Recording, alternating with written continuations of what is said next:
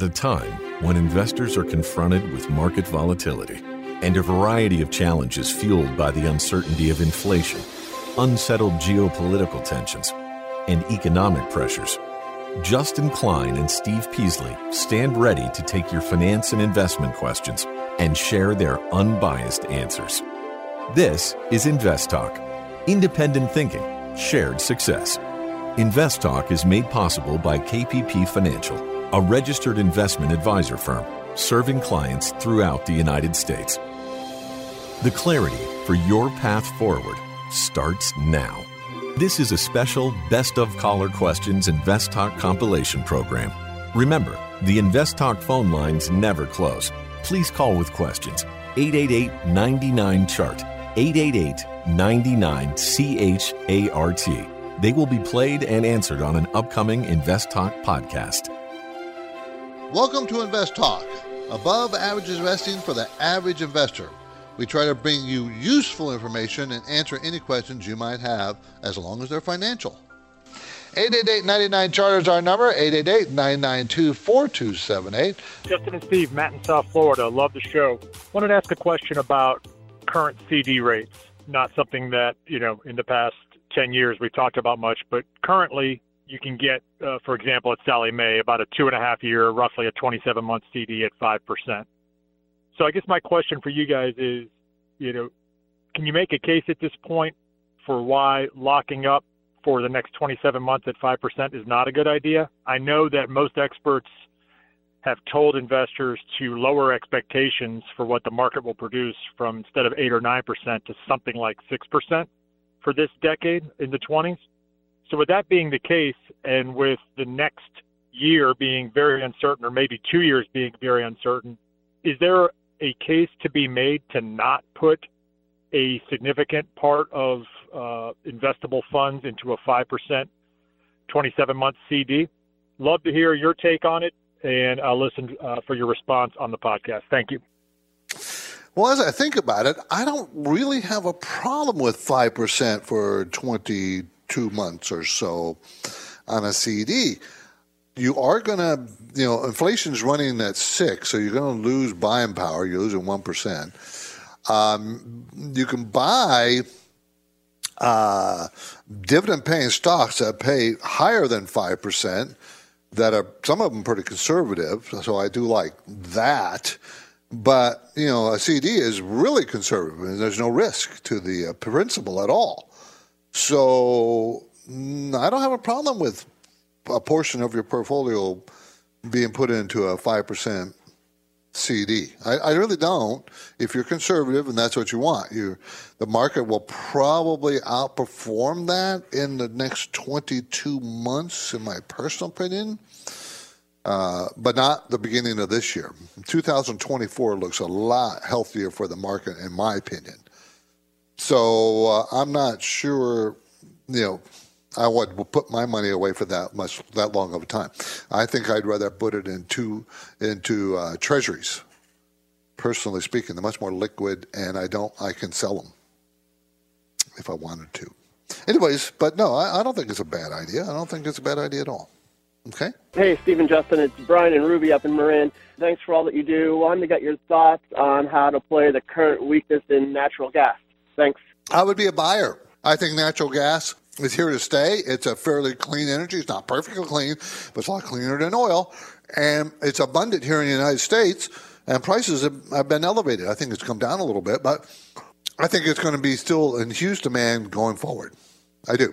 And we're building LNG, liquefied natural gas facilities in the Gulf states, and Europe is going to need our LNG. So they're going to need our natural gas. So I think it's got a good future ahead. I do. So I like natural gas. I think I take advantage of any weakness.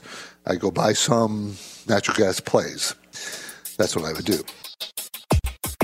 Do you have questions about FDIC security, mortgages, money market funds, losses to your retirement plans? Give us a call today, 888-99-CHART. Good morning, guys. Thank you for your show. I just have a question. Now that the rates are high for a traditional consumer time account, what would be the difference if I were to set up a brokerage CD versus a traditional CD? Meaning, what would be the risk with the brokerage CD since there's no risk with the traditional CD? Thank you. I appreciate your answer. Thank you. Bye-bye. Difference, a whole lot of difference. They're still certificates of deposit. They're still backed by the FDIC, but you get more selection. Basically, you're buying these through your broker, whether that's Fidelity or Schwab or TD Ameritrade, whatever. And oftentimes the rates are higher. You can sell them if you want to get your money out. So they're kind of like holding a bond. Okay. And those are the main differences. I don't think you should be favoring one over the other, really. It's more about what is that yield? What is that maturity? You can get a lot of longer maturity CDs in the brokered space. So I have no problem with them. And I kind of like that you can sell them in the secondary market if you need to get rid of them. If interest rates drop, you've locked in a longer term CD, you can probably sell them at a premium, right? So if you can find better yields and the right maturity date for you, brokered CDs are just fine. You can call right now and be part of the program. Let's hear about what your talking point is. 888-99-CHART, 888-992-4278, and you can get through right now.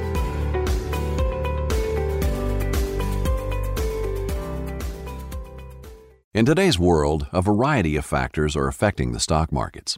Serious investors know building a secure financial future requires hard work and determination. That's why now, more than ever, when it comes to the planning, execution, and maintenance of your portfolio, you need InvestTalk. With total downloads surpassing 50 million, each InvestTalk podcast should be one of your key financial planning and educational tools. InvestTalk is a free download, and hosts Justin Klein and Steve Peasley stand ready to provide their unbiased guidance and professional analysis developed from real-time data research and years of investing experience. 24/7, rain or shine, during smooth sailing or on rough weather days. The InvestTalk listener line is open and waiting for your questions.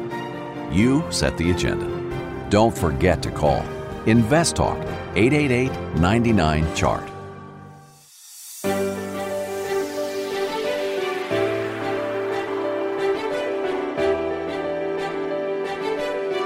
You're listening to an encore presentation of Invest Talk.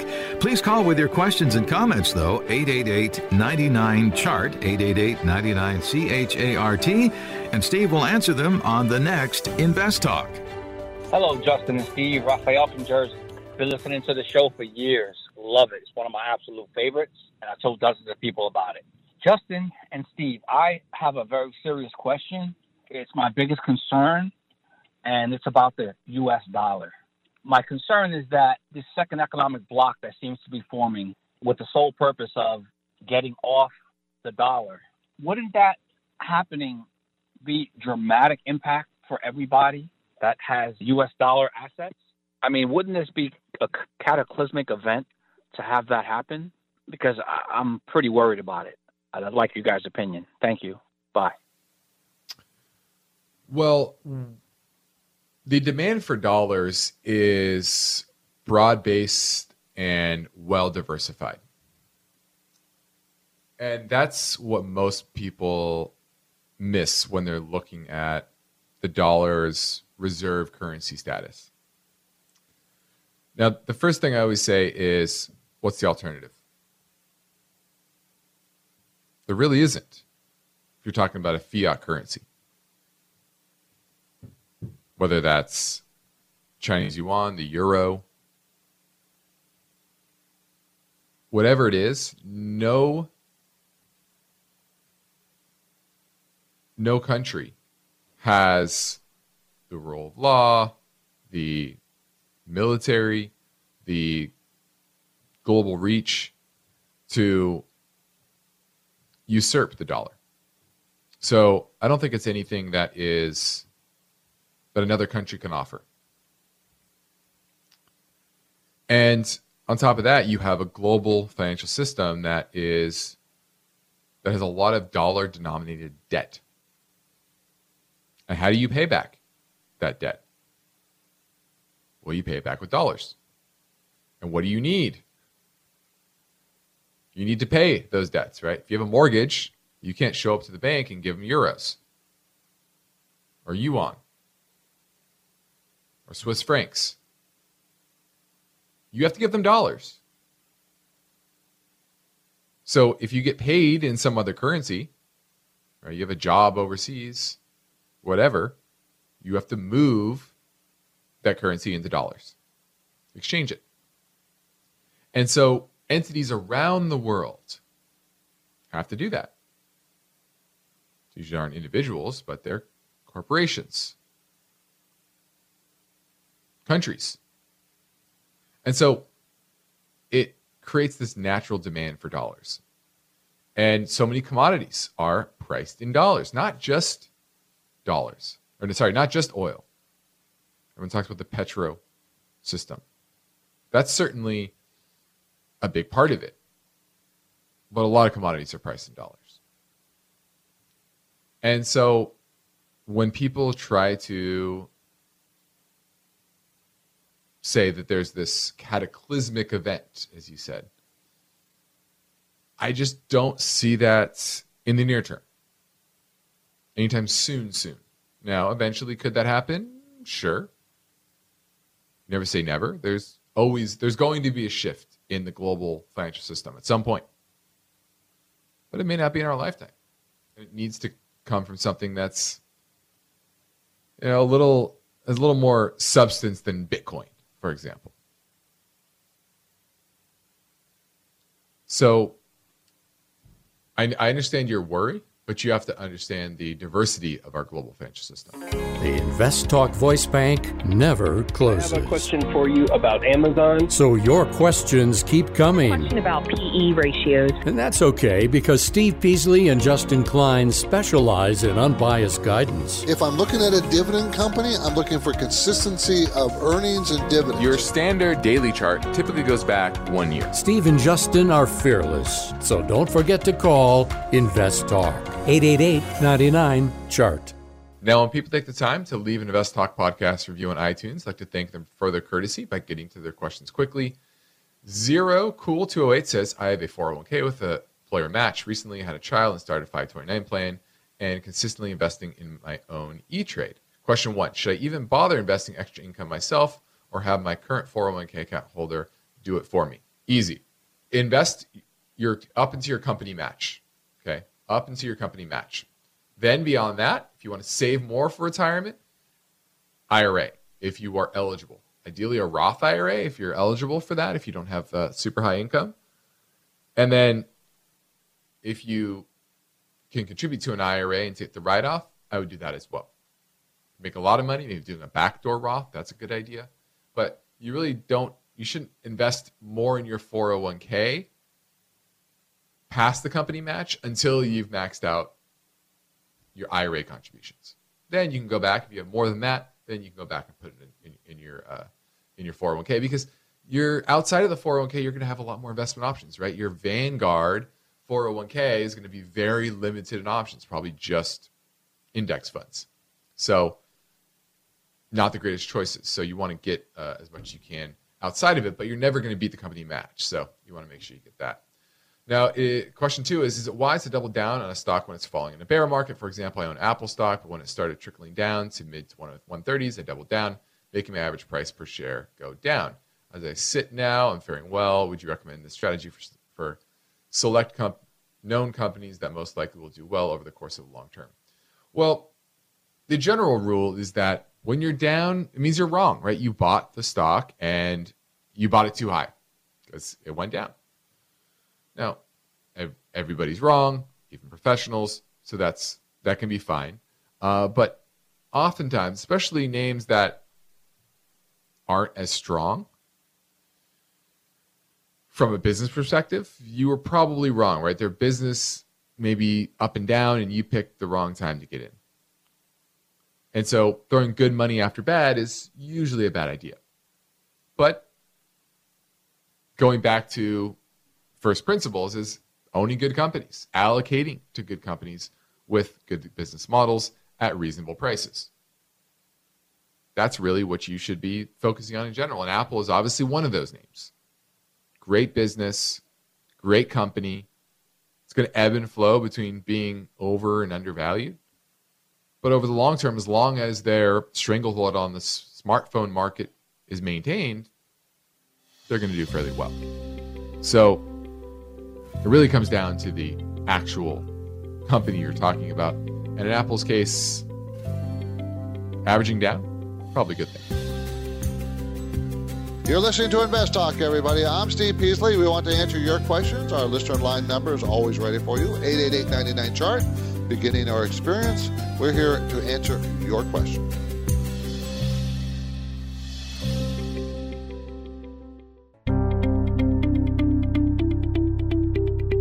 You're listening to an encore presentation of Invest Talk. Please call with your questions and comments, though, 888-99-CHART, 888-99-CHART, and Steve will answer them on the next Invest Talk. Hi, Steve or Justin. This is Craig in the mountains outside Seattle.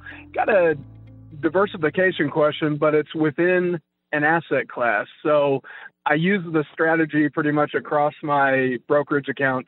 So just as an example, if I wanted 20% of my portfolio or of my brokerage account to be small cap value, and I've got IJS and AVUV, similar expense ratio, good performing funds, respectively, there's a 26% overlap in holdings from the IJS side and a 40% from the AVUV, which feels like it gives me a lot more diversification in that small cap value realm.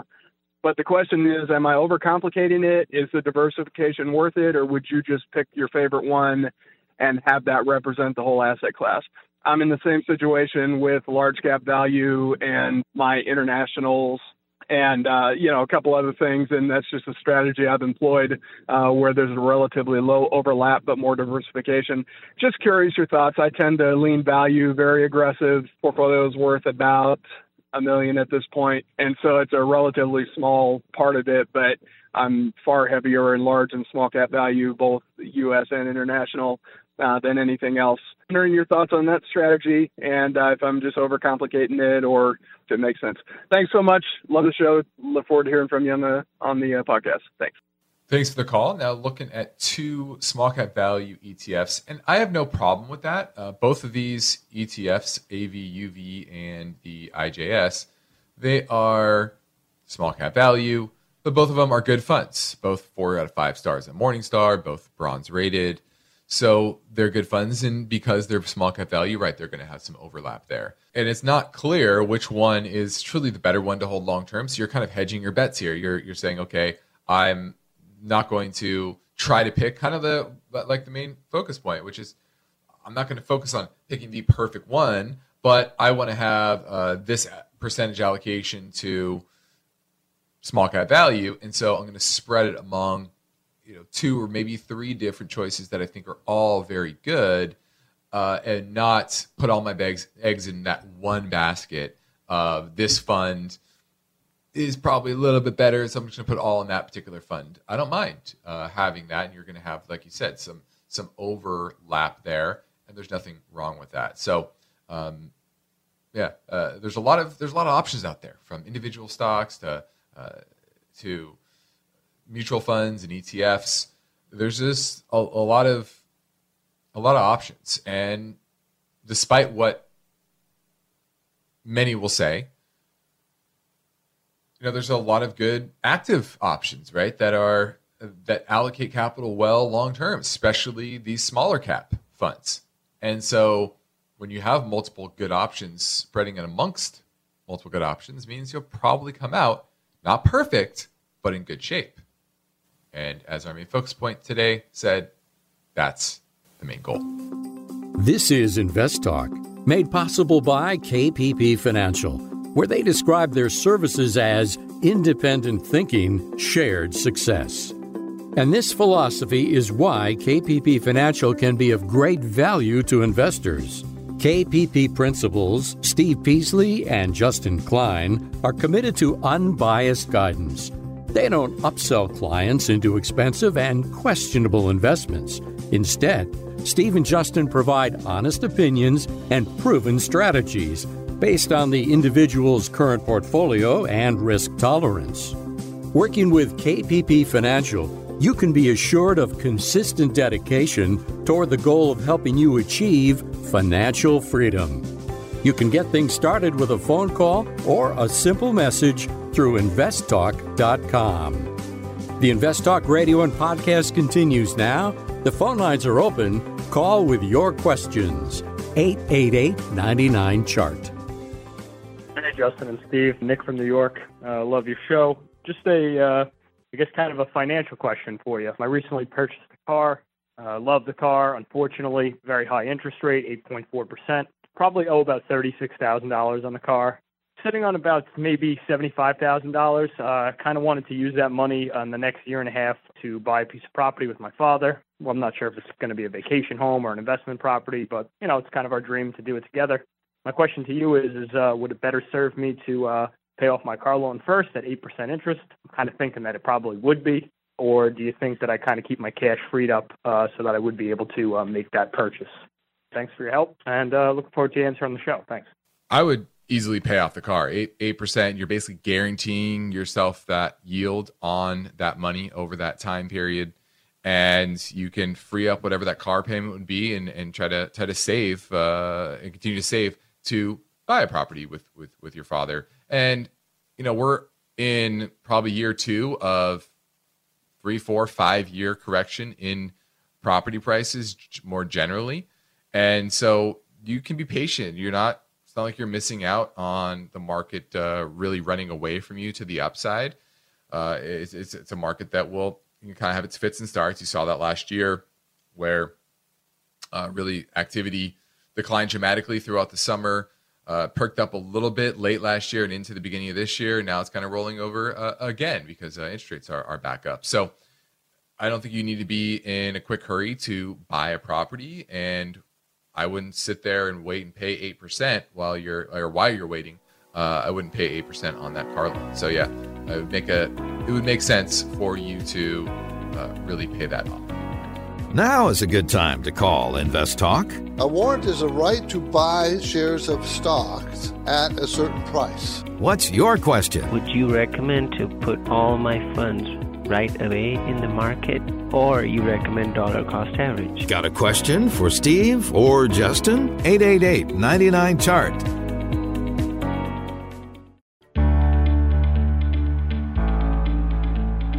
You're listening to an encore presentation of Invest Talk.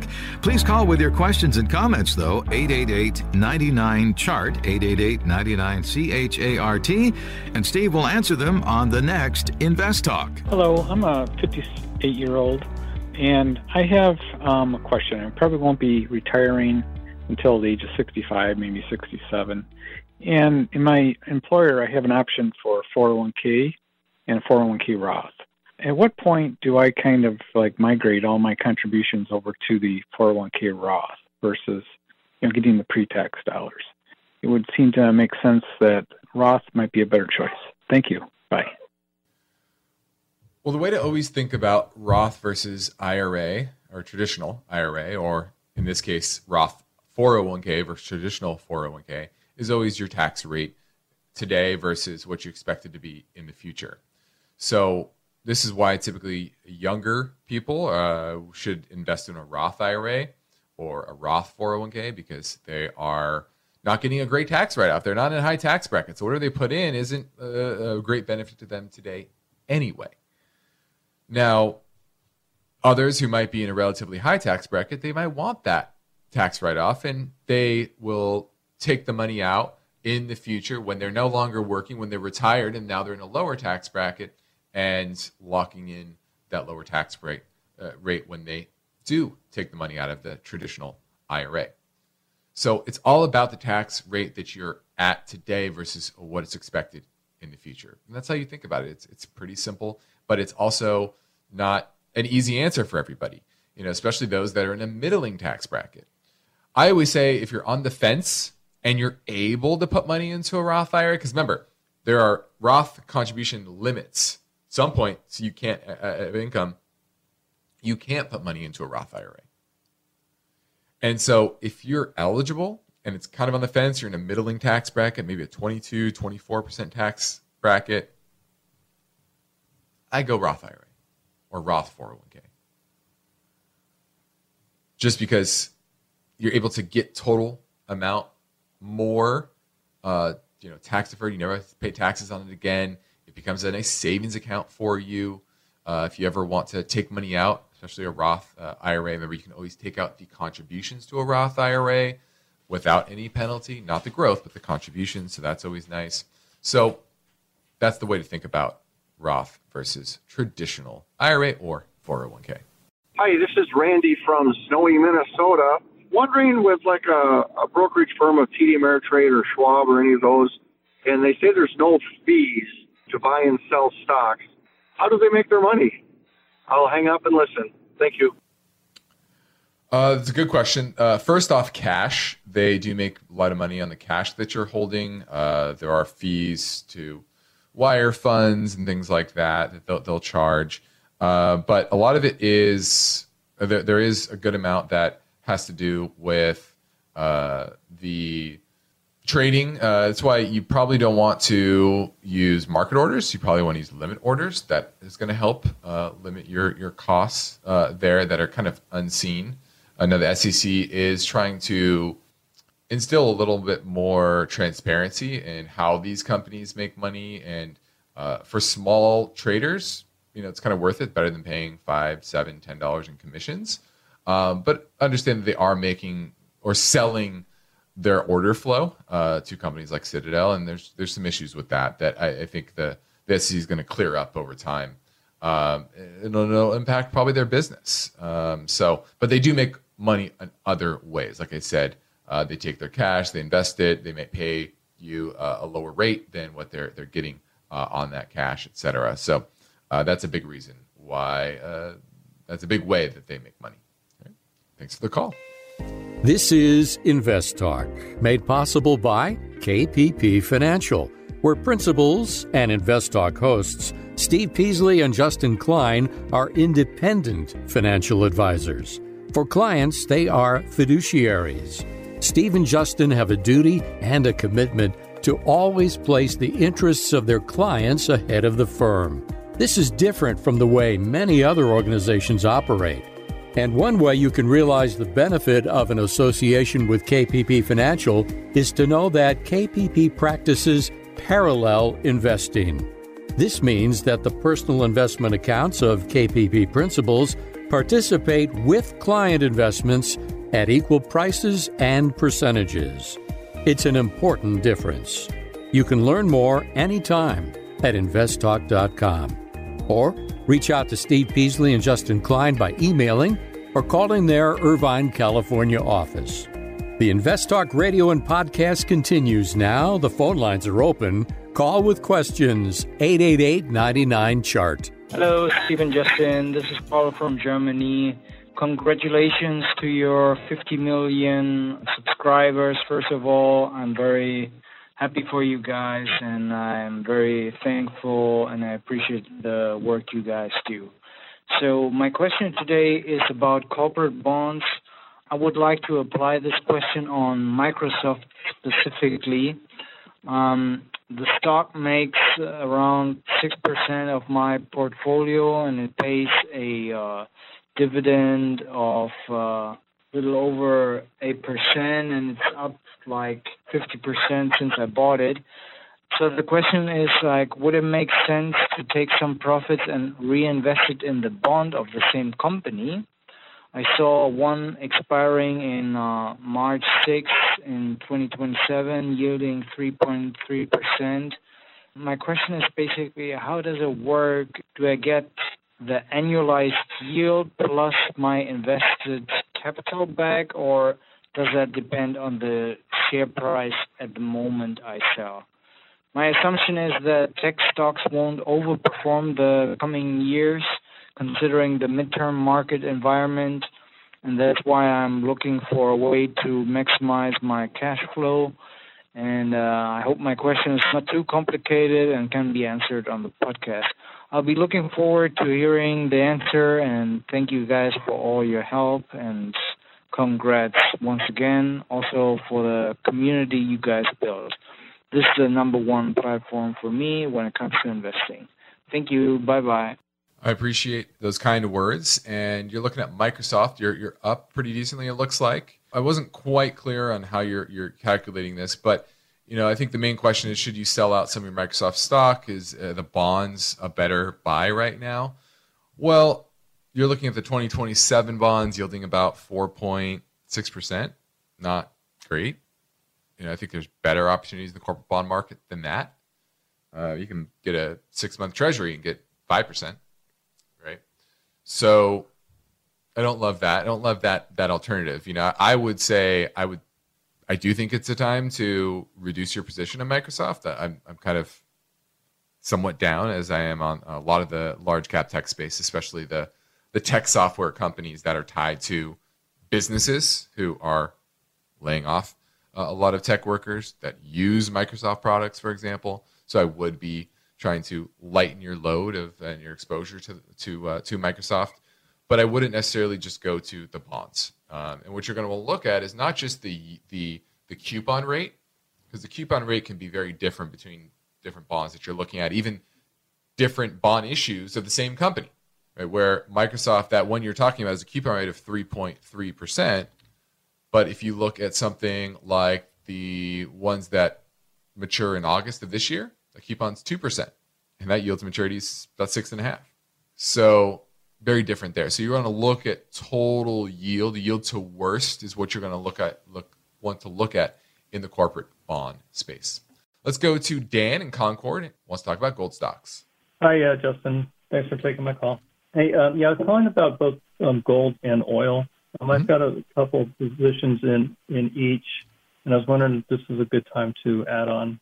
Yeah, we actually added on some of the gold names in our portfolios today. In a nice bullish day off some major support. So we like that space overall. We don't think rates are really going to break out. You had rates come in a little bit today and reverse really from the highs. So that's always a tailwind for gold prices. The dollar was strong, but the gold was actually up on the day. So that was a nice little change of scenery after this recent pullback. Overall, the technicals on the miners remain fine. Obviously, a strong pullback over the past past month or so, but nothing has changed that uptrend.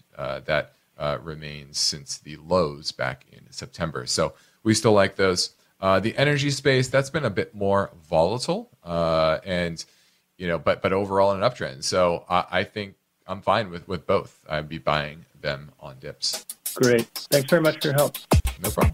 Do you have questions about FDIC security, mortgages, money market funds, losses to your retirement plans? Give us a call today, 888-99-CHART. Yes, this is Kevin White from the Bay Area.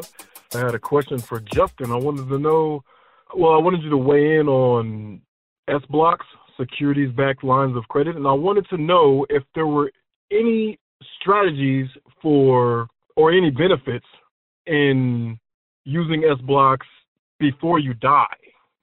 I've never thought about that. It's a bit morbid, but I'm sure you still have to pay the money back, right? Because these are securities-based lines of credit where you're taking your investment portfolio and borrowing against it. You're basically taking out a margin loan, and instead of buying more stock, you go buy something else. You go live your life. You go buy a piece of property, whatever. The issue, though, is if there's volatility in your portfolio, you could get margin called, just like you can in your normal portfolio, right? You can be forced to sell those positions at a bad time when the market's down, for example.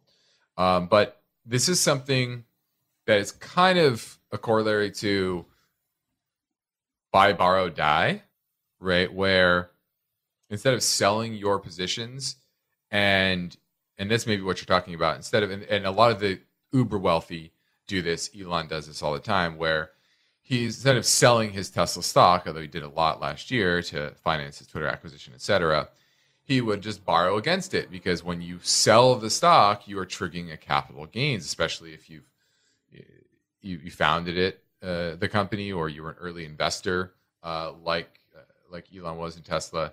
Your cost base is very low, and you go sell it, that triggers a huge capital gains tax. But instead, you borrow against it, pay a low percentage, 3-4%, and you go and use that money for whatever you want. And you aren't triggering that capital gains. And then when you die, you have that stepped up basis where your heirs get the value when you die, right? Or the cost basis when you die. So that's kind of the buy, borrow, die, or found a company and borrow against the stock and then eventually die and pass that on to your kids or your next of kin.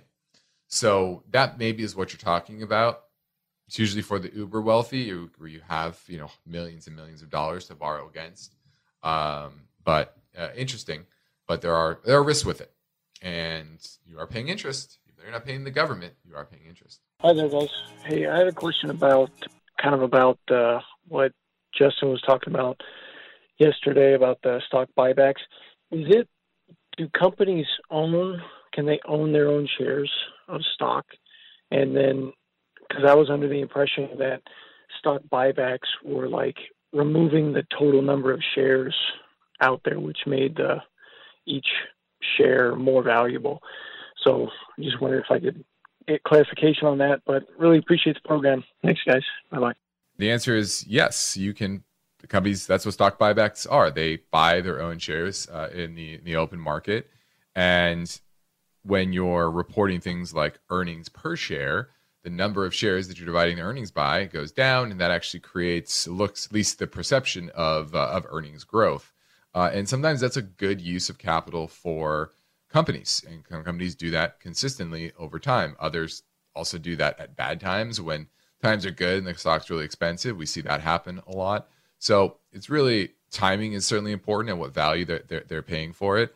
But they can buy back their shares whenever they want. It's the opposite of issuing shares, right? When company issues more shares, it's diluting shareholders.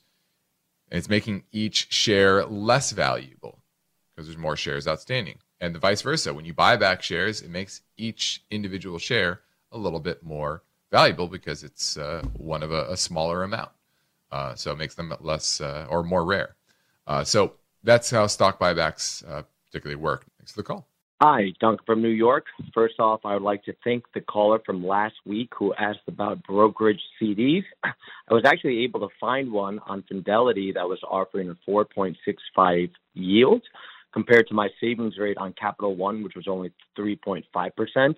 So thank you, InvestTalk, for having or allowing us to figure out these answers. So anyways, with that being said, I am currently in a situation where I'm starting to shift my capital towards fixed income, savings account, and very less risky assets. I actually moved some money to the Fidelity SPACs that gets a higher yield. So thank you, InvestTalk, for letting me look into that as well. I am about to pay off a condo in July, and I actually have some stocks I would like to sell and kind of give me more cash for my down payment. But my two-part question is, one, I have stocks in all sectors right now to obviously diversify. Which sectors in the next 3 months should I consider to trim besides tech? And I appreciate all of your guidance. Have a great day. Bye.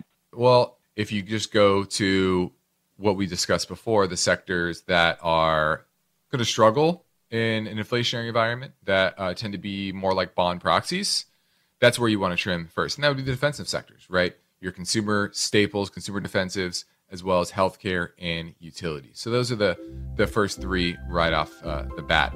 And then probably from there, consumer cyclicals, that's one where if the economy continues to slow, those companies are going to continue to struggle. So I think those are good places to think about trimming. Thanks for the call.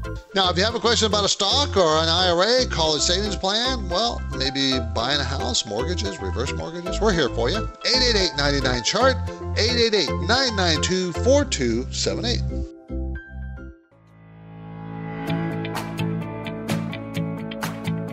You're listening to an encore presentation of Invest Talk.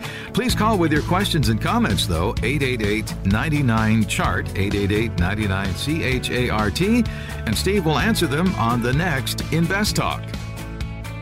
Let's grab another caller question now at 888-99-CHART. Hi, Steve and Justin. I have a question regarding T-bills.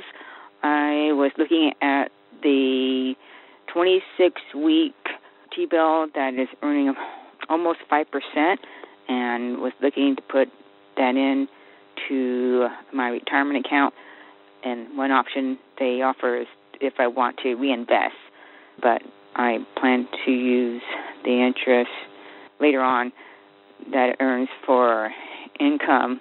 I'm not in a high bracket, so just wondering, how do you know if it would be good to reinvest or just wait till it matures and invest in another term? I'll be listening to the answer on your show. Thank you. Well, I definitely wouldn't reinvest and make that decision today. You can go buy it and you get your money after the 6 months and you go reinvest it if you want to, or you go do something else with it. So there's no real upside. You're not losing out on anything to reinvest, because they're going to reinvest it at whatever rate is at that time. So, it could shift. You can see the 6-month T-bill in 6 months at 3%, right? If the Fed starts an easing cycle, for example, by the fourth quarter. So they are fairly attractive at that 5% rate. No credit risk. But no, after 6 months, that could change. So there's no reason to sit there and reinvest the capital when you don't know what rate you're going to get in 6 months. Thanks for the call. Hi, I had a 401k from a previous employer that was automatically rolled over into an IRA. It's just in cash currently.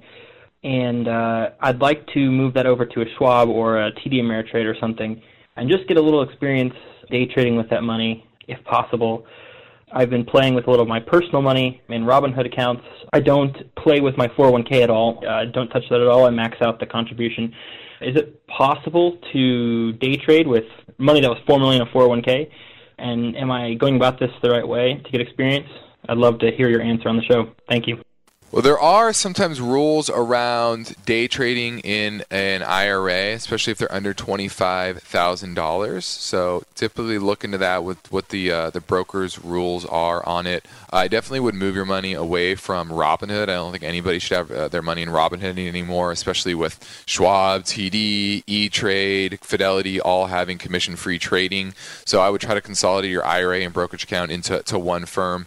We use TD Ameritrade, but they're all pretty good. Just definitely make sure they're all SIPC insured and big. So definitely go with that route. Now, day trading, 99 out of 100 people who day trade fail. So your odds of failure are very, very high.